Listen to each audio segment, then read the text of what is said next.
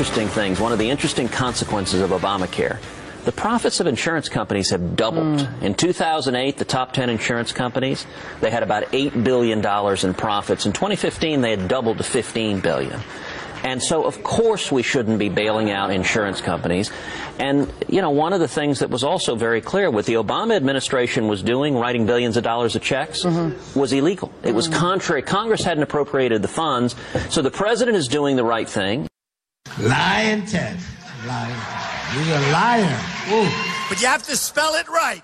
It's Lyin apostrophe. Lion Ted. The Bible held high.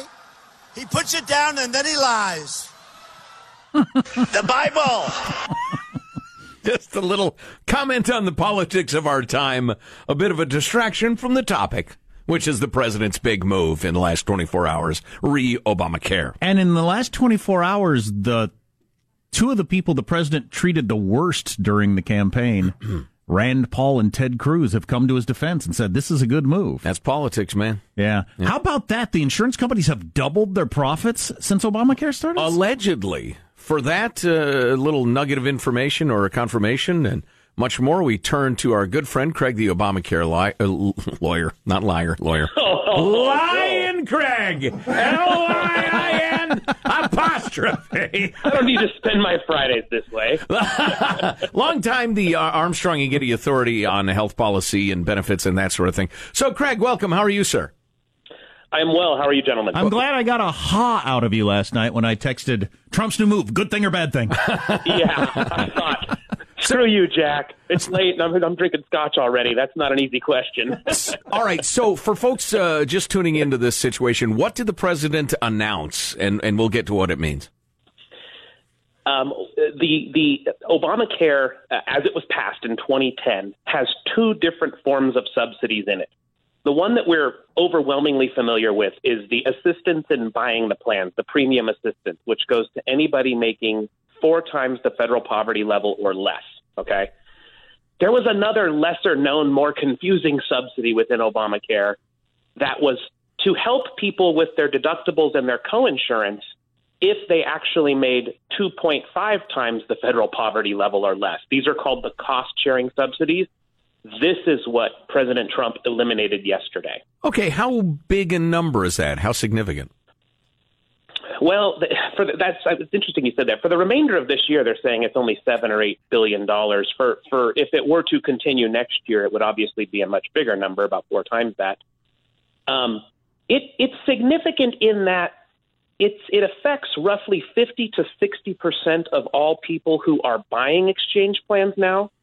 And those people that were affected, those people that were buying what's called the silver plans in the exchange and that qualified for this, not to get too complicated.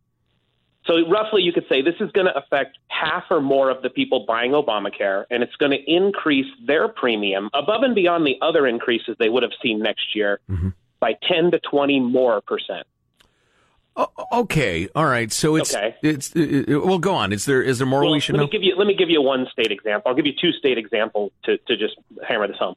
So California had announced already back in August. They had said, hey, all of our exchange plans are going to go up 12.5%. However, because they kind of saw this might be coming, they said if the Trump administration does finally eliminate these cost-sharing subsidies, we'll have to increase the price of those plans, double that, up to 25% for the 60% of people in our exchange that are in that boat. Idaho was going to go up 20%. Now, because of this change, Idaho's exchange plans for this half of people is going to go up 40%. And that's obviously a huge jump. So critics of this all day long, when we're hearing people saying, the people that need it the most are really getting screwed here, is that fairly accurate? Whether or not long-term it's a good idea. Right. Whether or not, setting all the constitutional stuff aside, setting aside the long-term, they're absolutely true. The people, this impacts, so you say, well, wait a minute. So this impacts specifically, it impacts people making 135 to 250% of the federal poverty level. People making less than that already get Medicaid, and they're not impacted by this. People making more than 250% of the federal poverty level don't get these subsidies anyway. So just to put that in perspective, for a family of 4, this impacts those families taking home $33,000 to $62,000 a year. For a family of 2, it affects those families taking home $22,000 to $40,000 a year.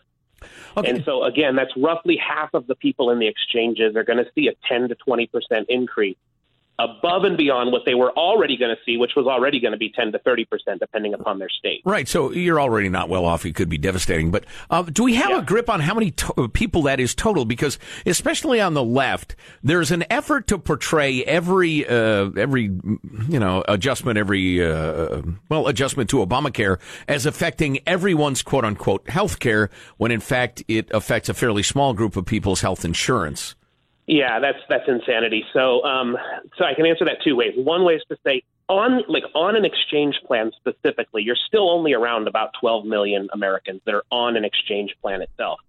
This is going to impact anywhere from half to a little more than half. So you're looking at this impacting 6 to maybe 7 million American families. Worth keeping in mind as you hear the news all day long. We're talking about 7 million people. Yeah. And now, God bless them. They don't need this kick in the you know what. But is the point of kicking these 7 million people to try to hurry the demise of Obamacare so everybody's forced to do something about it?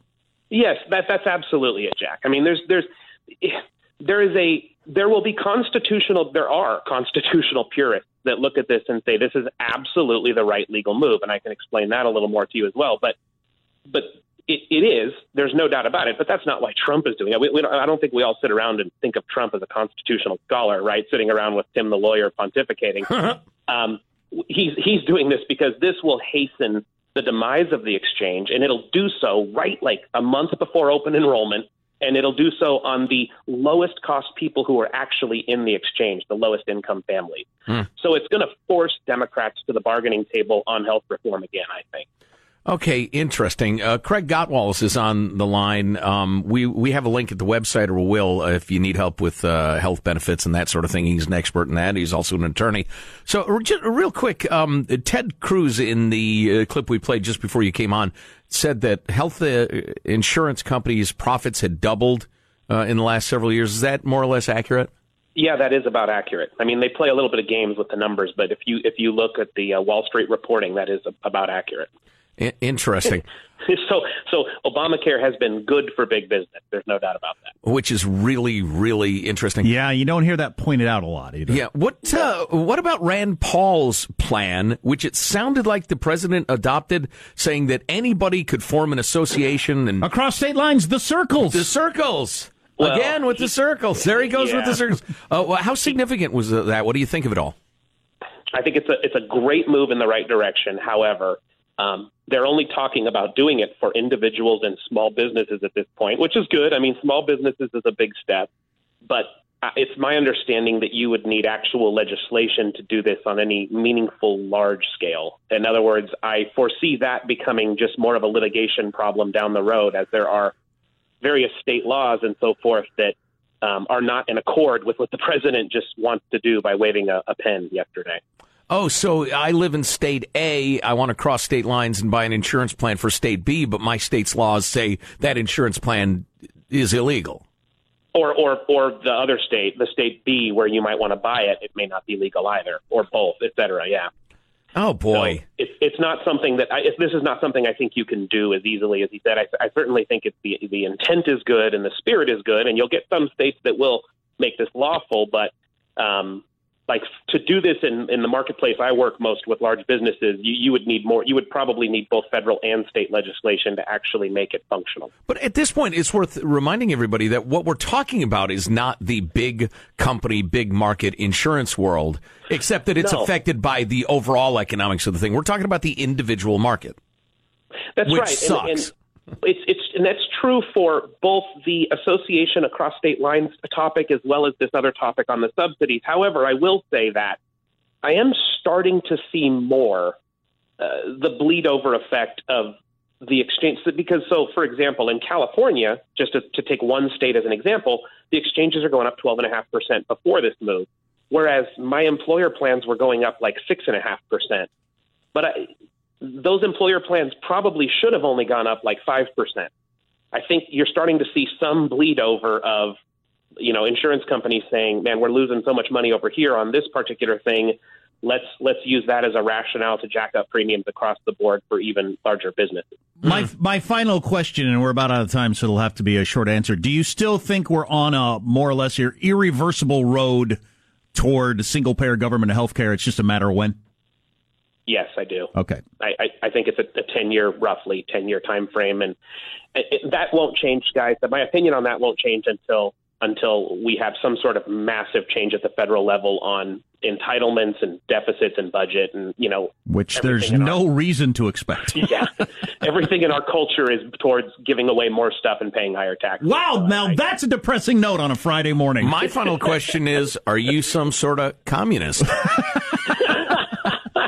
Good for you. This is not what I'm rooting for. It's just what I see. Good for you for just recognizing reality, which is what your job is. That's what you get paid to do. But it's like, what's his name? The budget director who came out the other day said, look, nobody's going to actually deal with entitlements. And cut spending. See, the only way we can deal with this is try to grow. That's what we're trying to do. We've given up on it. It's not that we've given up. It can't be done. We think it's the right thing to do, but nobody's going to do it. So let's deal with reality. Craig's saying the same thing about healthcare. Yeah, the director of OMB saying, forget it. It's over. The idea of reining in spending is a complete non-starter. I've given up. Well, both parties. Is his number one problem. I mean, it's even bigger than Social Security, really. Oh, good point. He's talking about what you're talking about, because that's the big driver. About the same thing. Yeah. Yeah. You can find Craig Gottwald's non-communist at benefit-revolution.com. That's it, isn't it? Benefit-revolution.com? That is right, gentlemen. All right, and we got to get together for a big, nasty hamburger one of these days, all right? That's true. All right, we'll talk soon. Thanks, Craig. Thanks, guys. See you, Brock. This moment in history will go unnoticed and unrecognized. You just noticed it and recognized it. Well, but most people aren't going to notice it or recognize it. In that, the really smart people who do this for a living, who want to be responsible, are saying it's not going to happen. That's never going to happen, so let's just deal with reality. In the words of Warren Zevon, looking for the next best thing, which is somehow stimulating such wonderful economic growth that we can earn our way out of it. That is interesting. Mommy's not going to give up cocaine, Johnny. We need you to go work at the shoe factory. Yeah. You said you have lots of good stuff. I lied. No, lying, Craig. L-I-I-N apostrophe. No, we do have some really good stuff. The NCAA's ruling on the North Carolina academic scandal. The scandal was hilarious. The ruling's even funnier. Awesome. America's obesity epidemic is getting worse. Didn't know that. Yes, and much more. I know I'm doing my part. Stay tuned to the Armstrong and Getty Show. Born from the scandals of Harvey Weinstein, Tiger Woods, Carlos Danger, and other sex-soaked celebs. A new effort to help beleaguered celebrities during their time in need. It's a rehab facility. Jack and Joe's Guitars and Goats Rehab. A center for personal enlightenment. This new state-of-the-art facility features a number of Jack Armstrong's farm animals and the special therapy that only they can provide. Not like that, sicko. Jeez. Treatment includes an incredibly unique one-on-one experience with Jack's cute black pug, who will stare at you while you're in the shower. We call that Mr. Puggleworth's Promise. This is pretty creepy. Also guaranteed, you'll be just as pervy when you get out as you were when you went in. Harvey, call us. We've got your bunk ready. Mr. Puggleworth will keep the bed warm for you. That was born out of us mocking the rehab that Harvey Weinstein is going to, and Tiger Woods went to, and Carlos Danger went to, where we're not convinced they actually want to change their behavior. Right. It's none of your business. Sorry, Tiger. Sorry to intrude. Hilarious. That's pretty funny. Old Harv is clearly not at all interested in seeking healing. I have more details. He's seeking escape from the S storm he's currently engulfed in. Yes. Oh, yeah. I have more details on the family released in Afghanistan yesterday, so stay tuned for that. That's a weird story. Weird from the first moment I heard it. Everybody? Yes. Yeah. Slight echoes of Bo Bergdahl. Yeah. Anyway, so I have a choice for you, Jack. I have a number of choices, as a matter of fact. What we're going to do, we have 6 pounds of show in a 5-pound bag. Do we go with Old words that sound dirty but aren't. That's pretty funny. Do we go with the completely ludicrous University of North Carolina academic scandal story, and the NCAA ruling on that? Or echoes of Harvey Weinstein, we have more stories of sexual harassment, assault, rape, etc., workplace bosses, and the way people deal with that sort of thing. That's pretty grim, I'll tell you that. Yeah, I don't know if I'm in the mood for grim. It is important to have that stuff out there so people realize how often it does occur. A lot more than I knew, I'll tell you that. Or your final choice, after all of the discussion, after all of the stupid soda taxes, after all of the programs and government spending, the latest numbers say America is getting fatter than we were a few years ago when this conversation started. We'll get to a lot of the other stuff, but I actually want to hear that. Partially because, you know who's going to... fat stuff? Yeah, you know who's going to tell you the truth in your life? Me. I will. Joe Getty. More than your wife or husband, more than anybody, small children will be honest with you. So true. They have no filter. Yeah, no kidding. And I had to take off my shirt yesterday, and my 5-year-old said, "You have fat baboos." Oh, my. My wife wouldn't say that. Oh, my. Son, let's not be commenting on people's baboos. He made me take my shirt off because I was wearing my Guns N' Roses T-shirt yesterday that's got a skull on the front, and he finds it scary. Oh. So I take it off and turn it around. When I took off my shirt, then he attacked me for my physique, and I don't know. Have you played him any Guns N' Roses? Time to die! Not that one. They like Sweet Child of Mine. Oh, okay. Yeah. That's a good one. That's a nice one. I was puttering around the house we're still trying to set up our new house. You know how it is. There's still a box over there. The pictures are still stacked instead on the walls. I was looking for a cool picture of Dead Flowers back when my band played, and there are some really cool shots of the biggest show we ever played, but in like all of them, I got the double chin. Never mind rocking the tunes, I'm rocking the double chin. Whatever. Who cares? The guy who took them, nice pics, and thank you for sending me the prints, but what do you not have a little Photoshop over there? You don't have a little Corel thing like that? You get just a little nip, a little tuck there? Come on now. You know, fella has needs. You know, the interesting thing, so the 5-year-old says you have fat baboos. Yes. Because at 5, you So do you! At 5, you have no filter. Right. But my 7-year-old, who obviously is at that age where you're developing a filter, he said Dad's not fat for his age. And he even had that pause in there. Oh, boy. Oh, boy.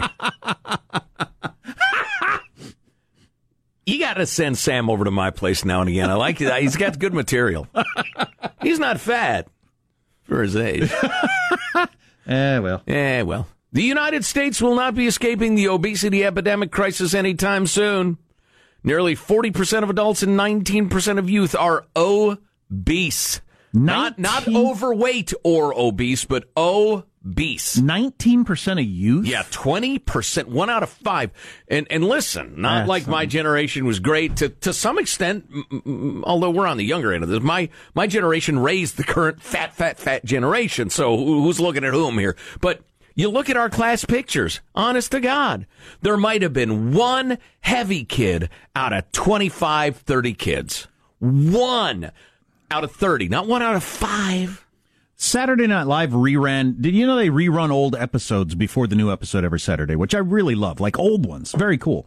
And they chose this past week an episode from 79 with Tom Petty as a musical guest. So it was awesome. He sang Refugee. And, oh, man. And 79, yeah, back when Damn the Torpedoes came out. Yeah, so he sang, to the great classic rocks. But anyway, so Tom Petty's on there, and everybody's so skinny. Now, I know they're, possibly coked up rock stars, but I also said to my wife, that's what a lot of people looked like in the 70s.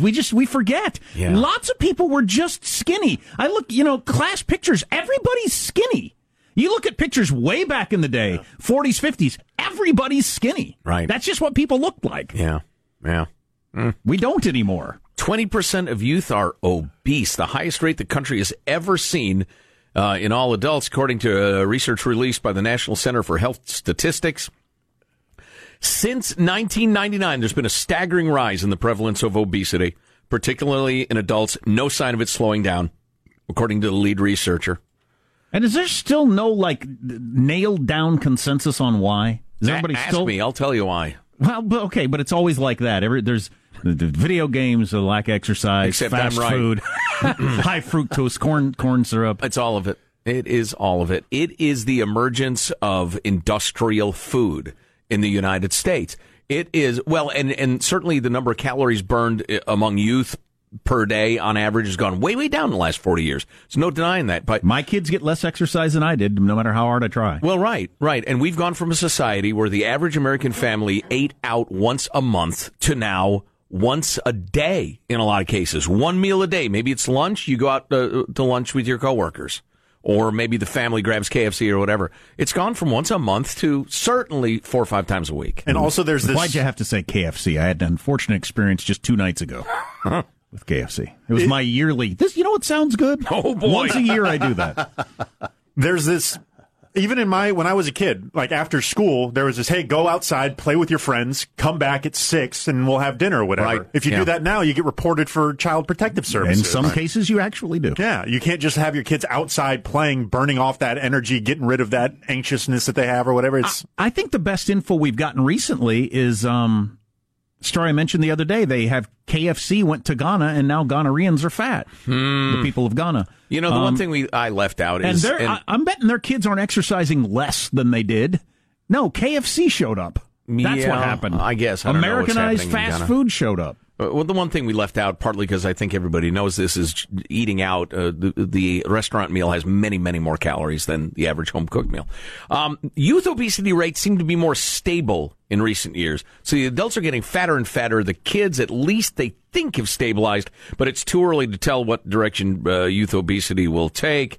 They need to at least have 4 more years of data to be confident that there's any sort of trend happening. What's very striking about this info is that there's been a 30% increase in adult obesity and a 33% increase in youth obesity from 1999 to the current time, despite government-focused efforts to address the issue, according to the blah, blah, blah School of Public Health at George Washington University. God, I got to quit eating the yummy food. It's that stuff that's chemically designed to trick your brain to eat more of it. That's the stuff you got to stay away from. Yeah, Jude and I have left that sort of stuff behind to a large extent. It takes you a couple of days because everything in the American industrial diet is hyper sweet, hyper salty, hyper savory. It's just like exploding with flavor. Like every bite of food has to be the end of the roast beef in terms of the intensity of the flavors. And it's just once you leave that behind, regular food tastes plenty great. Shall we break it down by race? I'm looking at you, my Hispanic friends. You had an obesity rate of 47%. Whoa. 40, half. Whoa. Half? Yes. Wow. The black folks are about a donut away from tying the Hispanic folks. They're at 46.8%, 0.2% behind the Hispanic folks. White folk, 40%. The Asian people, you lead everything. Kudos. 12.7%. Wow. A good job. Yeah. Among the Utes, it's pretty similar. And is the Asians eating a different diet, or is their metabolism different? I don't know. Don't know. Well, probably both. And just the cultural values. Nobody ever wants to talk about cultural values. What do you consider important in your family? Eating. Is it eating? Is it learning? Is it leisure? Is it whatever? You don't have time to eat when you're doing all that math. Is that it? Yeah, that's it. That's right. Why don't you write your own study and you can So do we all have to go into the meeting or just you or how does this work? Yeah, exactly. I was out of the room. Yeah. Quick, hit the music before he says anything else, Michael. Wow. That's something. So you'd have thought when we all became aware of all this 20 years ago that it would have started to decline by now, but it's continuing to grow. Us individually and the problem. That's amazing. What's coming up in your news, Marshall? Well, Trump targeting Iran today. Twitter policies getting in the way of the Fed's investigation into Russian meddling. And we've got crowds massing for an anti-Weinstein demonstration. Stories coming up minutes from now. Armstrong and Getty. Watching Tom Petty and the Heartbreakers on Saturday Night Live from 1979, I don't think there was a guy there that weighed 130 pounds. You got the rock and roll diet. You're listening to the Armstrong and Getty Show.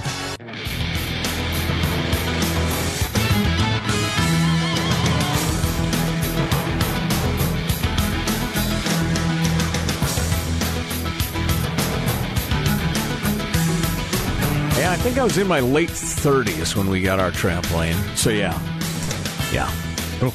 I was definitely closer to my trampolining prime when we got ours than you are. Oh, yeah. But still, you're gutty. Here's to you.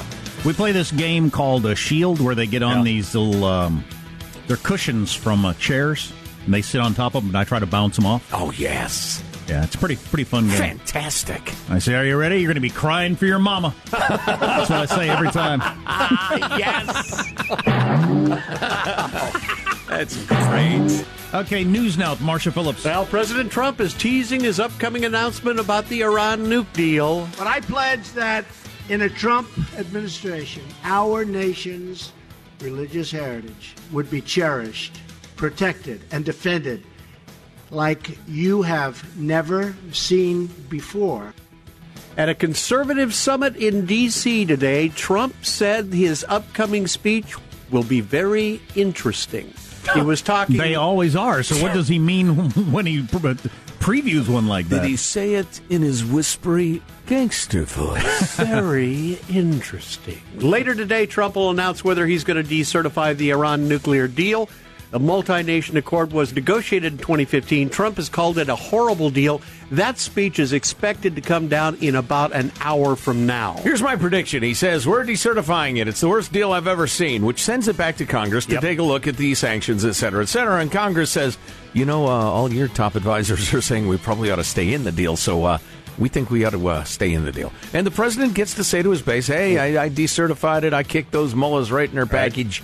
But the situation remains fairly stable. That's my prediction. We'll see if I'm right. Security experts say that Twitter deleted tweets and other data important to federal investigators looking into Russian meddling in last year's election. Really? Why? Politico's reporting the tweets were deleted in the course of Twitter's standard and aggressive policies protecting user information. Yeah, that's what everybody always says when they're trying to cover up stuff. Bull crap! So maybe they were, maybe they weren't, but that's what everybody always says. Yep. Got a crowd rallying outside the Manhattan DA's office right now for its failure to prosecute Harvey Weinstein. The group made up of sexual assault survivors and their advocates, calling for a full account of the DA's, quote, handling and failure to charge a serial predator. Meanwhile, I think it's interesting that the evidence that the NYPD had, that tape, wasn't enough for NBC News to run a story, wasn't enough for a district attorney to press charges, was enough for the wife of his children to say, I'm out. Isn't that interesting? Yes. It was proof enough for her. Yes. To blow up their whole marriage. Well, here's the key. Listen, if you're ever charged with a crime or you're ever in trouble, here's your strategy. Become really, really wealthy. And if you can mix it in, powerful, too. Because if you are wealthy and powerful, you are a much more difficult target to take down. And nobody wants a hard day at work. So they'll think, maybe not. As Weinstein is heading off to rehab, TMZ is telling the story about his deal with his company. In fact, Weinstein's lawyers are going after the Weinstein Company for firing him because he apparently had a contract that shockingly allowed him to stay on with the company no matter how many sexual harassment claims were lodged, as long as he paid the settlement costs himself and a penalty to the company. That's right. His contract, we talked about this a little earlier, is specifically structured so that if he does something despicable, he keeps his gig and he has to pay them a fine. So they make a profit on it, in effect. But can you imagine the lawyers all getting together and hashing out a Harvey's gonna rape somebody clause in the contract? And then afterwards saying, we had no idea it was this kind of guy. Right. How many people have to be involved in that? What do the negotiations sound like? How long does that take?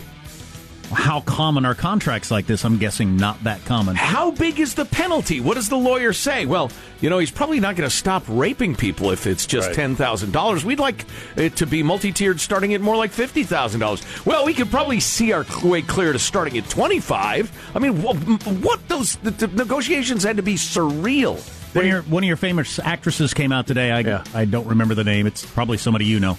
Anyway, she was 17 when he invited her to his room. He might not have known she was underage, but regardless, she was 17. Right. He offered her booze, answered the door in his robe. That's his go-to plan, apparently.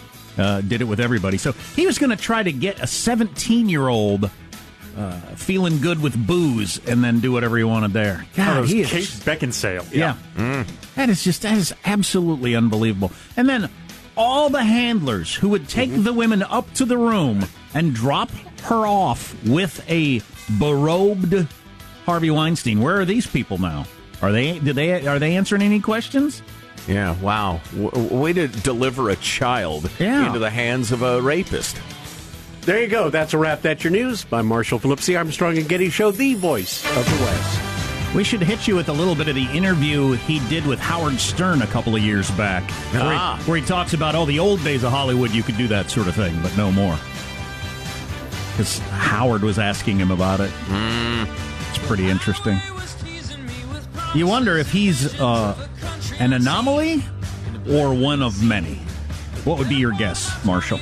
I'd say one of many. Yeah, I'd say it's standard operating procedure at a lot of levels in Hollywood. I could believe he might be among the most egregious 20% or so, but by no means unique. Right. I agree. I think he's an extreme example, but not anywhere close to the only person. Right. A little something about that family that was rescued in Afghanistan that maybe you didn't hear when the story first broke. Because we were all so happy that it happened. And I'm still happy it happened, but it's kind of weird. Stay with us. You're listening to the Armstrong and Getty Show. You probably heard the story about the American family rescued in Afghanistan from the Taliban yesterday. Well, there's some interesting things to know about that, so stay tuned for that. Okay. It's weird. It's a weird story. But I'm always nervous when we do this. Jimmy Kimmel's unnecessary censorship. Just remind you once again, nothing dirty is actually happening here. It's completely clean. It's your filthy imagination. It's filling in the bleeps. Let's point the finger at you. Wow. Unnecessary censorship. So let's start with healthcare. I saw that tweet this morning and started stroking my trying to figure out exactly what he's referring to. We want lower taxes, bigger paychecks, and jobs for American truckers. How often do you two about once every 14 days? I have the direct number to White House, but I don't really want to him there because Melania is there. To the Index, an NFL coach is out of a job tonight after video emerged of him a white. Wow. Wow. Nothing dirty was said there. Everybody relax. No, if you thought something dirty, then maybe you should take a look at yourself. How about the sad specter of what the old lady Trump? Ivana selling her book. Anyway, what about the Taliban thing?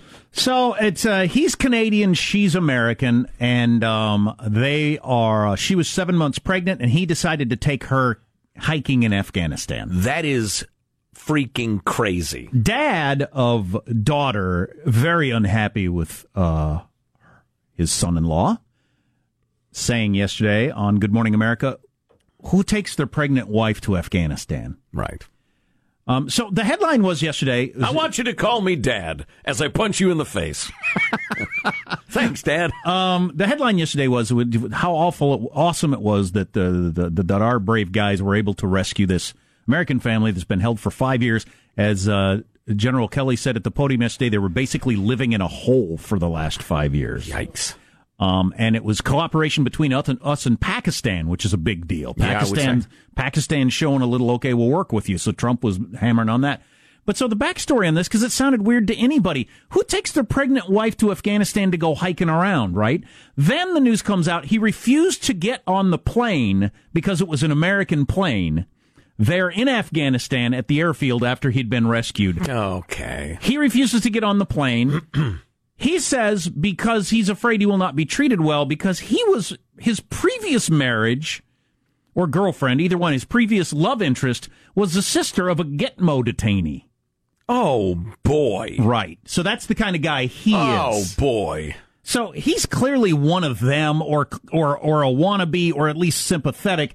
His wife is probably looking at the pictures, unfortunately, in that culture of I just do whatever the man says and wear these clothes and to keep my mouth shut. And the fact that they continue to have kids in captivity. Yeah. Who freaking does that? You know what I think we should do? We were planning on having 3 kids. Let's not let being held in a hole by the Taliban hold us back. Right. Let's go ahead and have babies down in this hole with no health care, no nothing. Who knows what their future will be like? We'll go ahead and have kids. What the F is he doing? Yeah, okay. Clearly. He was with the other guys. If he's not just raping her and having children with her in that hole, who knows? I'm glad the gal and the kids are free anyway. Yeah. Refused to get on the plane when they were rescued. All right, Fine, you know leave what? them. Yeah, you stay. We'll take the wife and I kids. got a better idea. We got a plane heading for Cuba. The business end of Cuba. Gitmo. Still open. Still open for business. What a weird story. Yeah. Well, glad the kids are all right. Oh, and the last words he heard, he says, was, kill the hostages. Once we had breached the door. But they got to the bad guys before. Wow. You're listening to the Armstrong and Getty Show.